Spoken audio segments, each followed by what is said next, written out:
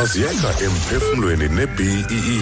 Phulaphulena namhlanje sisathetha ngamaqithiqithi okuphumelela ebomini. Namhlanje ndifuna ukugxila kule indawo.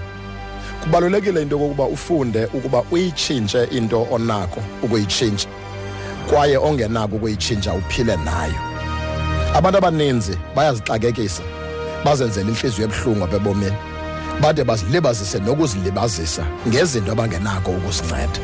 Kuphela ukonwaba ngento engekho sandleni sakhe. Ndazixelela mina ukuba ndiza kuxola ndonwabe nokuba imeko ithini na.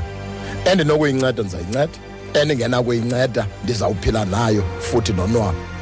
Umzekelo mphulaphula ukuhlekisa nje, ndaphuma impandla lufuzo apha ekukhuleni kwam.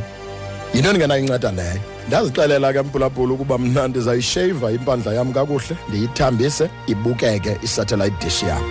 Mphulaphula, ukuba awunamali yokuthenga inyama, thenga imincemeat wonwabe uxolo. Uba awunazo inwele sisi, thenga iwig wonwabe uxolo. Ukuba umfutshane, thenga iwedge okanye uthenga istiletto uthi ncothu uxolo wonwabele ubomi. Uba awunamazinyo, thenga i-false teeth zakho, udle isteak sakho wonwabe ebomini. Ubomi bude kakhulu ukuba ubuphile ukroka.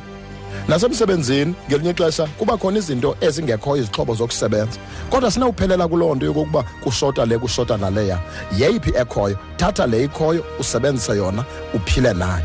Yitshintshe onako ukuyitshintsha, ongenako ukuyitshintsha uphile nayo wonwabe ebomini. Watsho kwathi Emphefumlweni kwi-BEE.